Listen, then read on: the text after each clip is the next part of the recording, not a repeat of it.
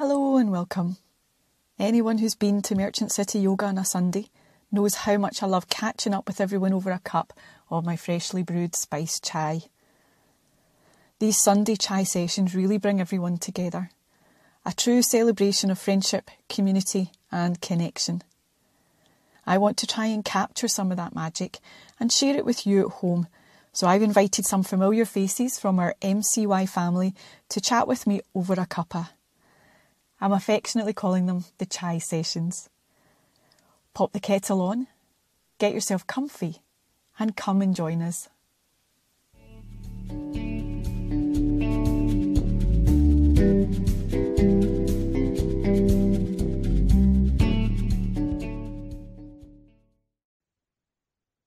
James, thank you so much for joining me.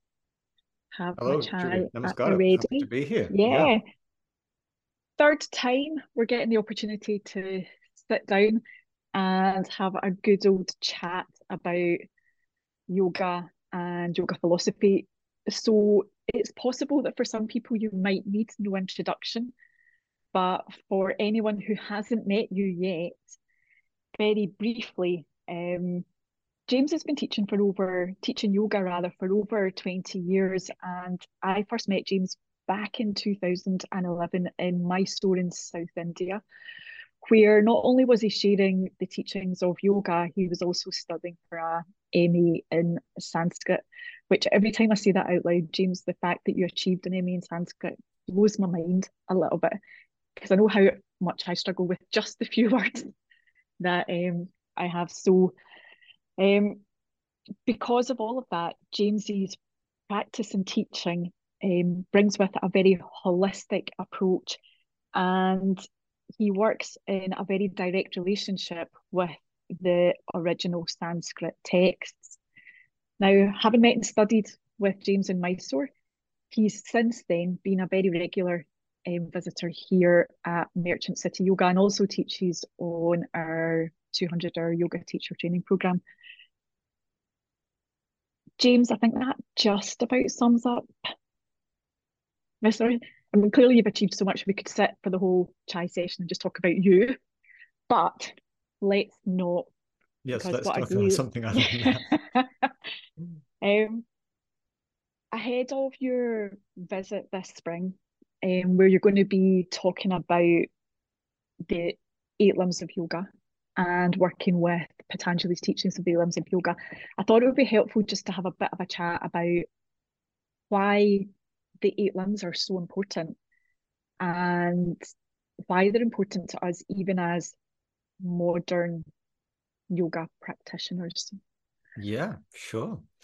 So it's interesting that why the 8 limbs important. So the 8 limbs are one of the famous sections of this text called the Yoga Sutra, which is a very special text in the yoga tradition because it's the distillation of the foundation principles of yoga. And Patanjali's text is remarkable in so many ways, but it encodes the foundation teachings of yoga in such a way that they're very robust. We can work with them in lots of different ways, but everything that's there has been very thoroughly tested, and we can test it for ourselves by exploring the teachings. Now, it's a sutra text, and a sutra means stitch, and it also means the thread with which the stitches are stitched, with which the text is woven. So in a sutra text, sometimes people talk about the Yoga Sutra as the aphorisms or aphorisms of yoga. Yes, which is, heard that. It's not like wrong, but an aphorism could be a standalone pithy statement of practical wisdom. The sutras are that, but there's also this thing, they're a thread. So the whole text is one body of teaching. And as the text unfolds, the deeper understanding of the unfolding teachings is grounded in the earlier foundational teachings. Now, the 8 limbs are very special because one section of them is highlighted by Patanjali as being an essential practice, a kind of all times, all places practice. And there's only one other place in the text where the linguistic presentation also makes clear this is an essential practice. And that's in chapter 1, where Patanjali introduces these 4 ways to behave in 4 types of situations, Sutra 33. So in the opening chapter, Patanjali basically tells us what yoga is, what yoga practice is, how yoga works, and how to do it, how to cultivate yoga. And the basic recipe Patanjali offers us, it's very, very beautiful. This is the 33rd Sutra, and I could talk about this at great length, but just to be brief for this purpose here, It's a Patanjali says, goodie. when things are agreeable, when there is sukham, a good space, agreeable vibrations, a pleasant situation, Patanjali says, maitri, friendliness. When there is dukkham, difficult space, difficult situation, not so harmonious vibrations, then karuna, compassion, be compassionate. When there is punya, when people are doing wonderful things, when there is virtue, when there is meritorious or beautiful things happening, mudita, let it lift you up, let it fill you with inspiration. And when there is apunya, when you see terror, horror, injustice, things like that, rather than let it disturb you, upeksha, be steady, be equanimous, so you can meet it from the most skillful seat and respond as skillfully as possible. And Patanjali introduces that sutra, and then in the next sutras, 34 to 39, he gives us so many options to cultivate the medi state, the state of being centered, balanced, yoga. And each of those sutras contains the particle va, which means and, or, as well, in addition, optionally. But Sutra 33, no va. So that's the essential practice. It's not you can choose it. No, you have to do that. Let's cultivate those 4 ways of being, which I would love to live in a neighborhood where people all practice that. How would society be like if everybody, when things are A agreeable, different place. Yeah. friendly, we're welcoming, we're open, we're receptive. When things are difficult, we're compassionate. When there's beautiful things, we celebrate it. When there's terrible things, we don't go careening off into fear or anger. We don't let ourselves be intimidated or despondent. Rather, we stay steady and we stay open to insights to help us move forwards through the challenging situations skillfully. Now, this is a prescription for an essential all times, all places practice, but it's also a description of an established yogin. So if automatically, spontaneously, easily, these 4 ways of being overflow from us in those 4 types of situation, we're established in yoga and we don't need to do any other technique. But if we're not, then Patanjali offers us all these other techniques that we can use. And then that's in chapter 1. And at the end of chapter 1, Patanjali lays out how the different mechanisms of meditative practice actually work to facilitate this harmonization of the awareness. Then in chapter 2, Patanjali elaborates further how we can actively cultivate that steadiness, that clarity of insight and awareness, so we can then more easily, readily, spontaneously act in ways that are conducive to harmony and clear-sightedness. And then one of the methods he gives is the Ashtanga. This is when he elaborates the method in the Ashtanga section. And these 8 angas, these are 8 members of a body of practice. So sometimes people have spoken about the 8 limbs as 8 stages or 8 steps. That's not completely wrong. There are situations, contexts in which one can see them as stages, but only some situations. More broadly, these are 8 limbs or members of one body or collective of practice. So when we were born, Judy, and we came out of the womb, we had our little limbs. And it wasn't that our right arm grew first, and then sometime later, once the right arm had developed to adulthood, then, okay, now it's time for the second stage, the left arm to get going, and then the left leg and the right arm, whatever it might be. No. They all grow together. And so it is with the 8 limbs. Now, one way we can understand the 8 limbs, the 8 members of the group, the 8 members of the body of practice, is that they all support and are present in any yoga technique. There can emerge a little bit of confusion about this because the first of the 2 limbs, yama niyama, they refer specifically to how we behave in the world in relation to ourselves and others, in relation to our energy and the energy of life. Asana, the 3rd limb, is also associated with the practices of Hatha Yoga that work with the pulsations, the ha and the ta, the expansion, the contraction, the up and down, the firming and the relaxing of these different parts of our body. So asana practice, doing yoga postures and all the rest of it, this can be a mechanism, a technique to cultivate yoga, but to also cultivate all 8 limbs. Because asana, in the context of the 8 limbs, does not just mean posture practice, not at all. Asana means literally seat. And it's the seat of our awareness. And it's also the seat of our awareness in a physical body. So yoga, being pragmatic, recognizes when the physical body is steady and easeful, it's going to be so much easier to cultivate the medi-state of clarity in which we can experience our true self. Similarly, yama niyama, when we behave in ways that are coherent, that are ethically congruent, that are in rhythm with ourself and with our environment, with the pulsations of life itself, it's going to be much easier to see clearly, to experience balance and harmony. If we've been behaving in ways that are disrespectful to our bodies, to our own intelligences, to the life that supports us, to the ground in which we live in, when we sit to meditate or we try to do a practice that is inviting balance and harmony, there's going to be so much commotion in our psychic reality. Is this true? Oh, yes. Yeah. So the yama niyama and asana, they are all part of any meditation practice. How am I sitting? How am I sitting in my being? And then we have pranayama.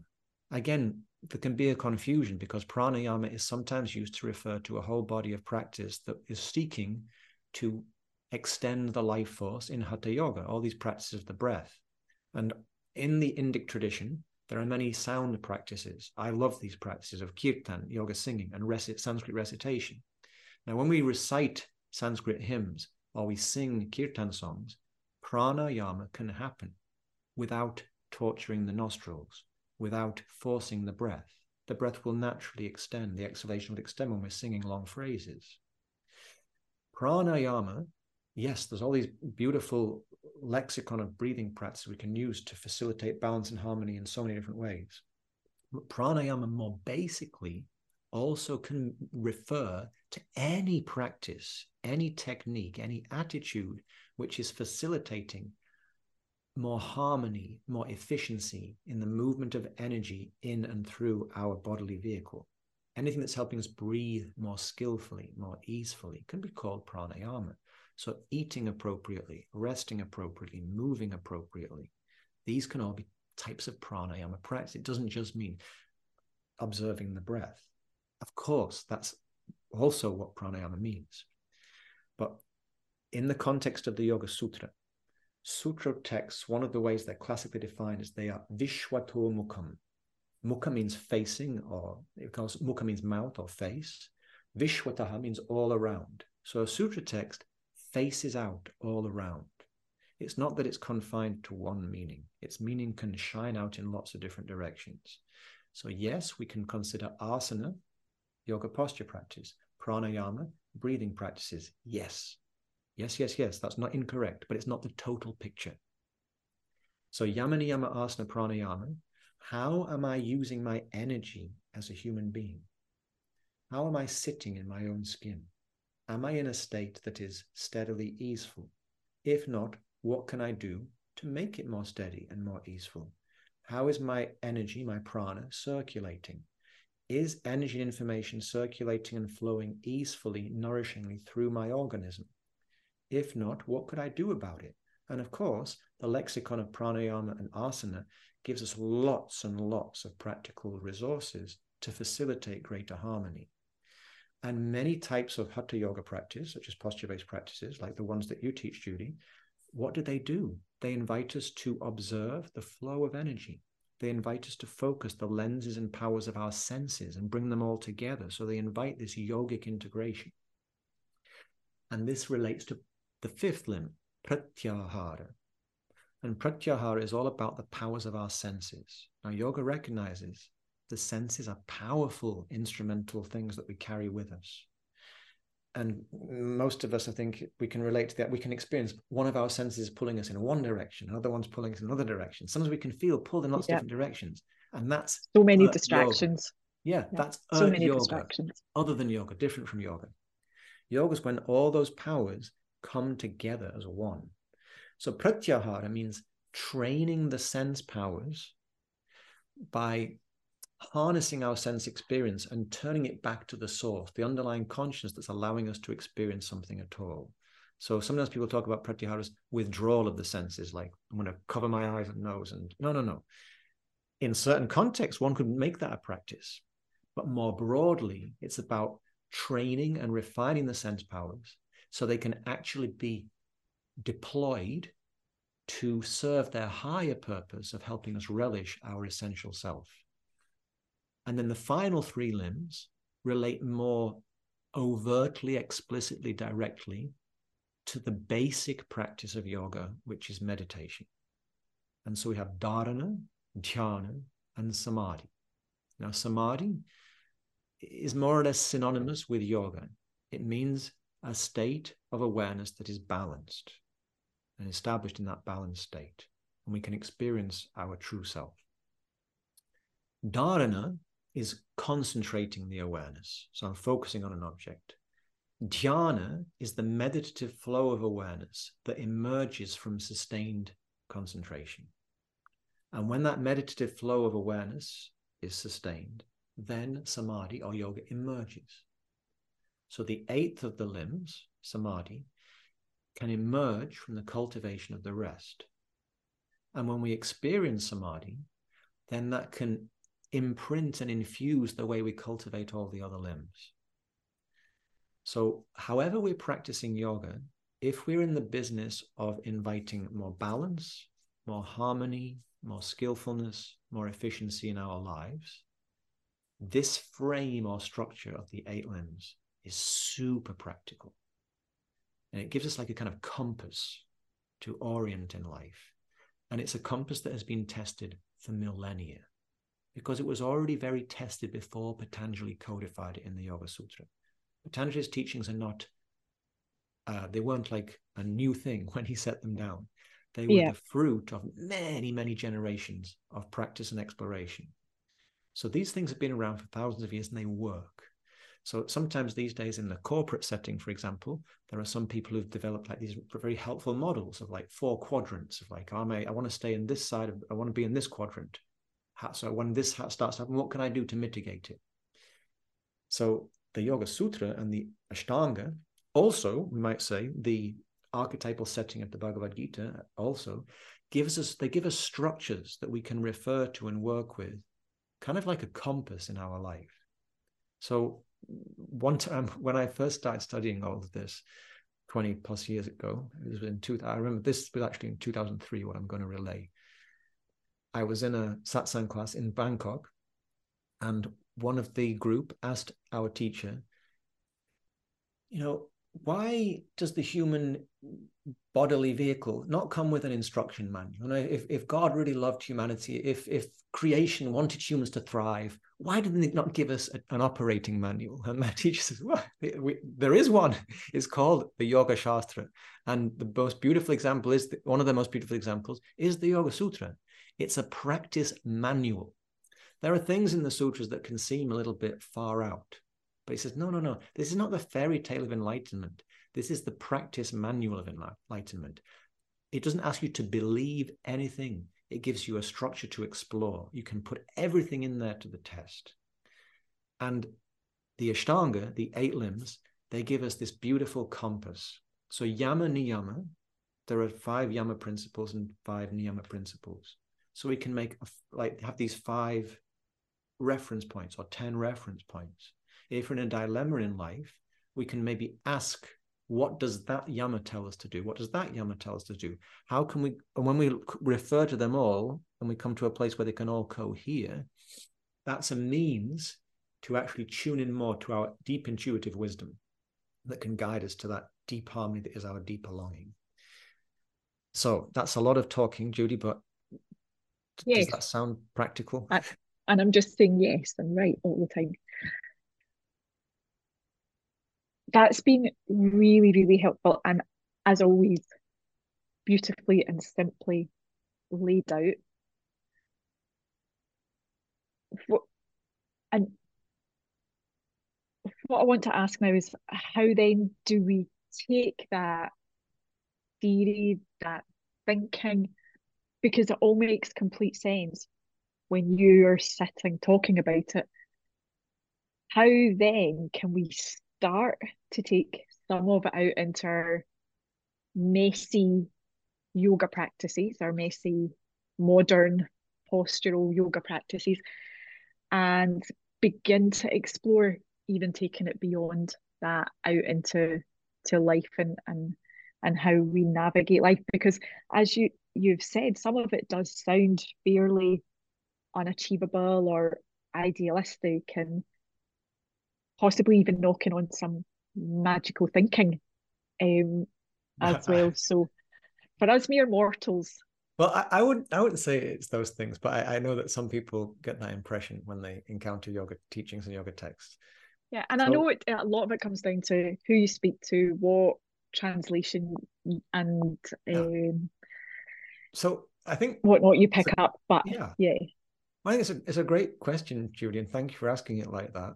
And I think the first thing I'd like to suggest is that in the traditional way of studying, one practices. So in the Indic vision of life, knowledge is always experiential. That the real knowing has to have this experiential component. So we study the Yoga Sutra by practicing them. And we practice yoga by studying it. It's not that, there is this false dichotomy, I think, in a lot of our, I don't want to be speaking such broad brushstrokes, but in Western really. thinking, there's a lot of this black-white thinking. And like there's theory and there's practice. In the Indic vision, no, these things go together. And traditionally, when one is studying the Yoga Sutra, one is also practicing them. One is investigating them with a body of practice, a technique of practice. This could be meditation. This can be asana. So the thing that I would recommend in the weekend, this is what we'll be exploring, is how can we work with this structure? How can we bring it to life? Because when we do, it can bring so much support to our own lives. Wherever we live, whatever type of stage of life we're at, these structures can just very helpful. So one way we can begin is, say, for example, somebody has a technique that they work with regularly. Let's say you do posture practice. Well, how to make the physical practice yoga? I mentioned at the beginning, the 8 limbs, they're all members of the body of practice. So the way I understand it, if anything's going to be a yoga practice, it has to address the whole human being.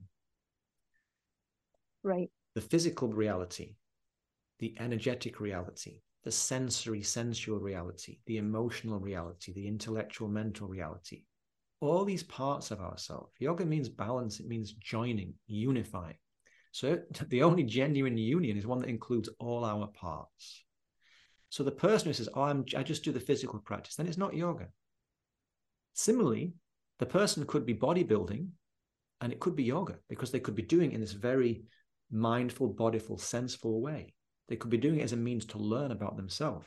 Or the person could be practicing some art or some craft, or just the approach, the ethos that they bring to the way they parent or the way they run their business or operate in their day-to-day job could also be yoga practice. If we're doing it in a way that is helping us understand more how we can bring greater congruence, greater cohesion to this field of our human experience. So if we have a yoga technique like asana, we can think about how can I make it so it's cultivating the yamas and the niyamas, and why I would want to do that. You say, well, why would I want to do that? Because it will make Yeah. our life much sweeter. The first of the yamas, much richer. We'll be able to taste the flavors of life more fully and find greatest fulfillment and satisfaction. So don't just take my word for it. Come to the weekend and explore and find out for yourself. But for example, the first of the yamas is ahimsa. Now, hims is the verb to harm. So sometimes we can come across translations of ahimsa, such as things like non-violence, non-harming. These are, again, they're accurate, but they're not a total representation of the Sanskrit term. Because the Sanskrit term ahimsa is this feature of Sanskrit. So himsa means harming. When we add that prefix it means different from, other than, less than, not quite the same as. It can also mean not. So non-harming is part of ahimsa, but it's not the whole story of ahimsa. And potentially tells these yamas are things we practice all the time. So they're not don'ts, they're not prohibitions. The yamas are active injunctions for things for us to cultivate. So ahimsa really means practicing that which is not harming. In other words, cultivating harmony, practicing loving kindness, practicing a presence that is respectful. So ahimsa, if we do our practice in keeping with the spirit of ahimsa, we're going to cultivate harmony and joy and ease in ourselves. And who doesn't want that? Second, satya. Now, satya is related from the verb us, the verb to be. So satya is all about presence, authenticity, truthfulness. What we experience as human beings, the truer that we live, the easier we live. The more congruence we have, the more coherence we have, the more easefully the system functions. So if I think, okay, I'm going to make my asana practice a cultivation of ahimsa and satya just to begin with, but we'll look at all the 5 yamas and all the 5 niyamas in the context of the weekend exploration. This can start to have a very significant impact on our day-to-day life, because we can start noticing, where am I perhaps harboring tendencies that are getting in the way of the deeper harmony that I would actually like to invite into my life? Where am I perhaps being not quite as authentic or honest with myself as I could be? And how could I perhaps shift that? Not by forcing myself to adhere to some or conform to some external viewpoint, but how can I actually work with this amazing chariot of my bodily vehicle, which has energy, which has sense powers, which has emotions, which has mental intellectual capacities? This vehicle, how can I work with it in my own authentic way, a way that feels good in my own skin, in my own context, in a way that is actually cultivating harmony? So yama niyama, asana, pranayama, pratyahara, dharana, dhyana, samadhi, the 8 limbs, they are a structure that help us do that. And I don't know about you, but I would like more harmony and authenticity and presence in my life. And so the 8 limbs give us a really robust container to do that. Once we start exploring them in the context of yoga techniques and yoga exercises, if we have a regular practice, we do certain things every day, or we do them regularly, then what we practice, we get good at.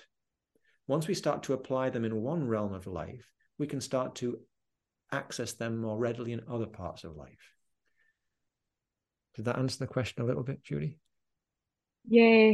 Yeah. And I mean, again, obviously we could talk about this for hours, Yes. because I do feel when we start to kind of unpack a little bit like you're doing, the the 360-degree view, the wider view, the even just the simple fact that there's rarely a very direct translation from Sanskrit into English. It can mean a number of different things, each with a slightly different nuance or connotation. In that, it's incredibly liberating, but at the same time, it can be incredibly confusing as well, especially without context, without experience, and without, I would probably suggest, the guidance of a trusted teacher as well. And I think when we look at the 8 limbs, sometimes it can feel a little bit like we are being asked, like you said, to conform or to fit into those boxes and to follow those rules, rather than, as you talk about it, using them as a means to live more Yeah. fully, like, so I'm going to wind back to talk about your weekend. So the weekend that you're here, you talk about it being an active, um, pragmatic and accessible environment Mm. to begin to look at these thoughts and these teachings and these approaches. And I just wondered if you could maybe talk a little bit to what that looks like and how it works if people aren't familiar in working with that way. Because I Yeah. know yoga philosophy can sometimes just be seen as a bit of a dusty, dry lecture, and that's not the case. So just what does it look like? Yeah. So I think one thing I'd like to suggest is these are not rules. These are very robust principles. And I think, yoga, the way that I understand the yoga shastra, the yoga teachings are designed as a kind of structure that if we work with it, it can bring us to deeper authority, deeper sovereignty, deeper self-trust. But we have to work skillfully with the teaching. So like you're suggesting, Judy, if we just pick and choose, and if we approach the sutra dyed in our own existing cultural, personal viewpoint, then we could easily use the sutra teachings to potentially justify the perpetuation of self-sabotaging habits. So, but once we start to gain a experience of working with them practically, and we see how useful they are as like a mirror. So I always think of like the Yoga Sutra, the Bhagavad Gita as mirror texts. When we look Mm. into them, they can show us where we are and where we're maybe getting in our own way. They are tools for inquiry. So in the context of the weekend, what we'll do is we'll explore these principles in practical application. And this will start, we'll do physical practices. We'll do some yoga, asana, and movement practices that will be very illustrative of the principles. They'll help us understand those principles in relation to how we work with our bodily vehicle. And from there, we'll also consider how, so we'll do exercises that work with movement and bodily posture. We'll also do things that work with the breath and sound, and like, so how we can work with that with pranayama. We'll work with the senses, but we'll also do exercises where we'll kind of, let's say we take one of the yama principles, or we'll take all of them, and we will look at situations where we can recognize how these principles can inform how we make decisions or how we move in a certain situation. So we'll do simple games of communication. We're doing things by ourselves, working with others.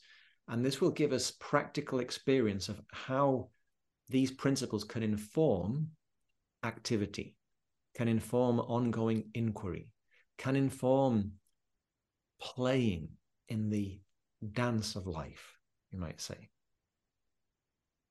So I don't, is that clear enough? Does that give us a sense of, but basically it's not that we're going to sit around and I'll talk and we'll listen. Well, I'll talk sometimes, of course, but we'll I be was I doing a was lot going of to say we're going I to do a might lot of suggest, active James, that you learning. will be talking. Yeah. And, I think there are, so there are some of the programs that we've done in the past where we've studied a particular body of text and we've tried to do a lot in a short time. There's been quite a lot of talking. This exploration weekend, of course, there will be some talking to set things up, but then we'll do various learning exercises. And some of the sessions will involve activities that some people describe it as like, oh, I like those primary school learning games. uh, so we'll do some kind of active learning games that, they just, that also invite us to experience the teachings in different ways and that draw on different intelligences. So I used to be a school teacher, used to teach in university. And so I like to create situations. And to me, this is yogic learning. Yoga, we mentioned, is all the members of the gang of the being, all the parts. So I'm going to do my best to facilitate or invite learning scenarios, learning situations, and exercises that stimulate different learning styles. So the active Okay. pragmatic, that's going to be very overt, but also be a theoretical framework, and there'll be some space and time for reflection.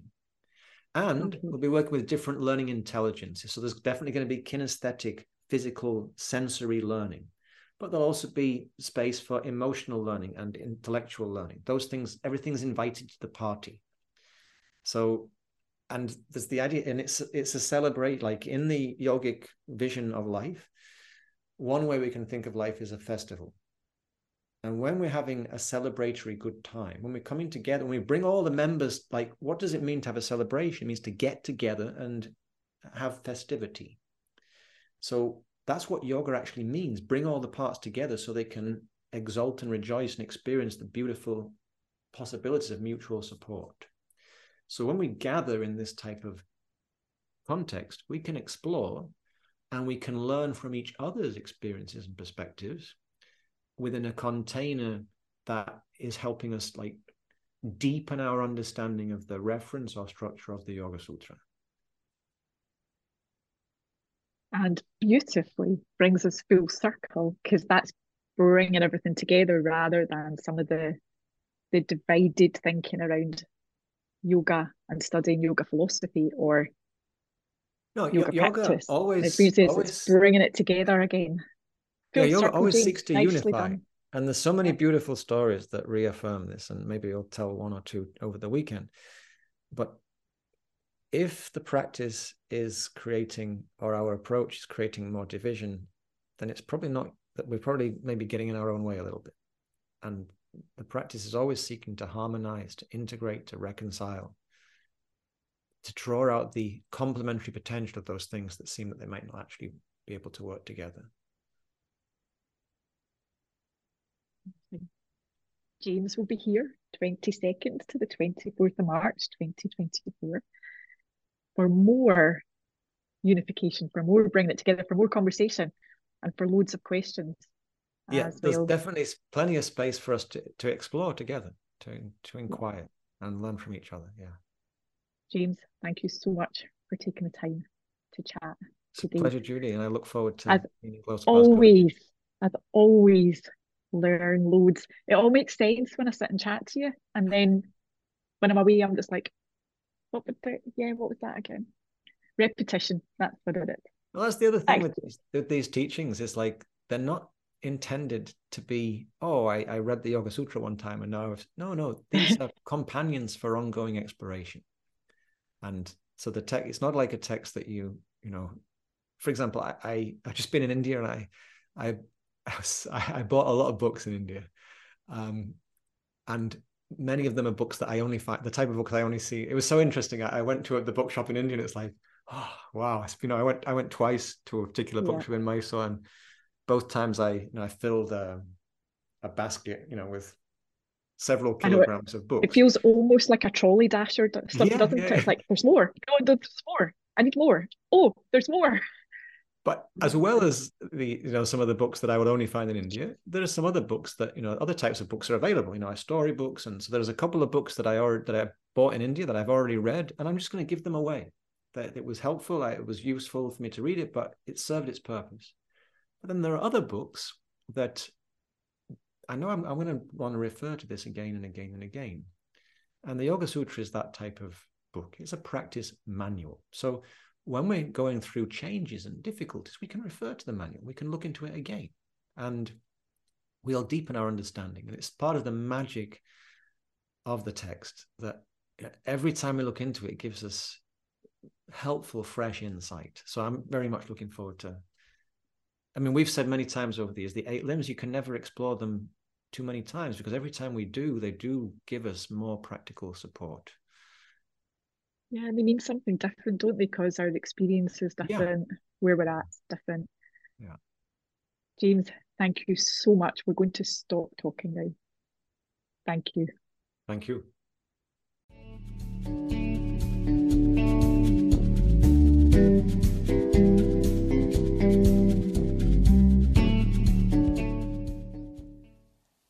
Thank you so much for joining us. I hope you enjoyed our chat.